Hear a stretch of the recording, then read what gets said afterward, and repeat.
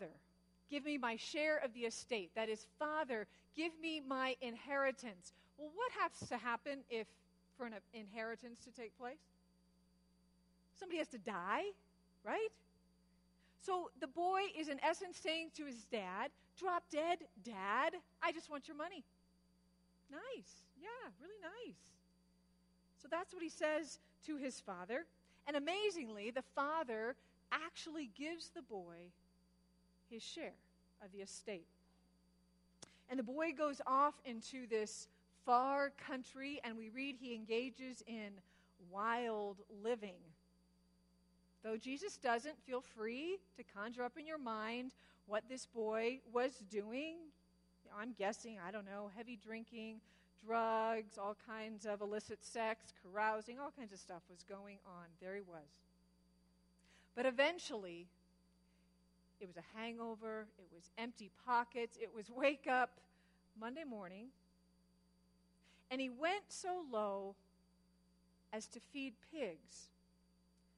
Now think about it. This story is being told to Jews. This is a Jew feeding pigs.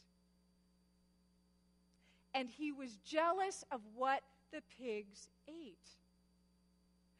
Have you ever seen pig slop? Have you ever seen it? I mean, at least at the zoo. We used to live in rural Idaho. We saw pig slop. It is nasty. Nasty. And this guy, this younger son, was jealous of what those pigs were eating. That is hunger, like I can't believe. I can't imagine ever being quite that hungry. And so the boy comes to himself. He comes to his senses and he says, wait a minute. I have a family. I have a home. I don't have to starve out here. And he turns back toward home. And on his way, it was as if he made up this little speech in his mind. And he was kind of memorizing it as he walked. He says, Father, I have sinned against heaven and before you. I'm no longer worthy to be called your son. Treat me as one of your hired hands. But before he even reached the house, that father was there waiting for him. And the son could see the father way off in the distance. And I'm betting in that son's mind he was thinking, oh no, here comes Dad. He's telling me to stop. Don't you ever come near this house ever again. But instead we read, while he was still far off, the father saw him and was filled with compassion. He ran and he put his arms around his boy and he kissed him. Instead of having a conniption, he had compassion. Instead of showing anger, he showed deep affection. The son tries to get that rehearsed speech out. Father, I've sinned against heaven and against you. I'm no longer worthy to be called your... And it's like the father just cut him off. He interrupted him. He seemingly doesn't even hear what the boy has to say. And he calls for a celebration, an elaborate banquet, a party. Which is why this story has always kind of been a shocker. Not the Wichita State shockers. This is like, a surprising shocker. We thought Jesus came to kind of jack up ethical standards, to put a bit more muscle into our moral fiber, yet here's the homecoming of, let's be honest, a loser. And he gets a party. It isn't what we expect. We want the Father to be gracious, of course, but, maybe not overly so. It's one thing to be forgiven. It's quite another to include a banquet and music and dancing. Let the wayward child return, but maybe to bread and water, not the fatted calf. Maybe in sackcloth, not a new robe. Maybe wearing ashes, not a new ring.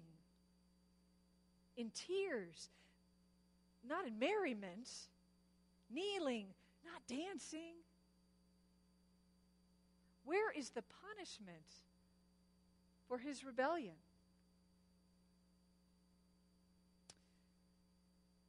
There's a story about Abraham Lincoln, who after the Civil War was over was asked how he's going to treat those rebellious Southerners since they'd finally been defeated and returned to the Union.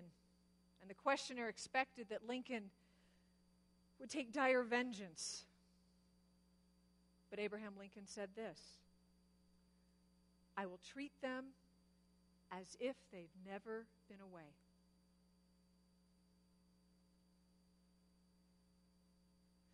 Lincoln had a prodigal attitude.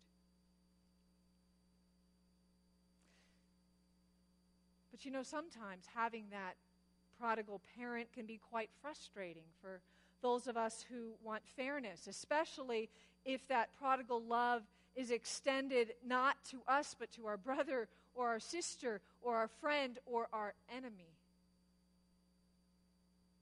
The older brother, as we read, wasn't too appreciative of the father's prodigal compassion.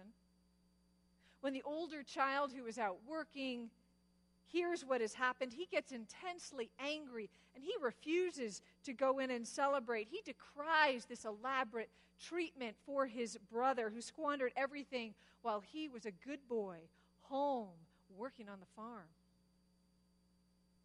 Very often, you know, that older brother gets a bad rap. I read some biblical scholars that referred to him as churlish and a hard-hearted miser.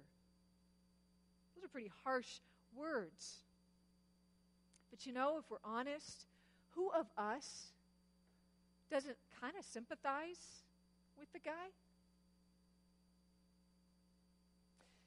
When I was in school, I was one of those kids that was very self-motivated to get good grades.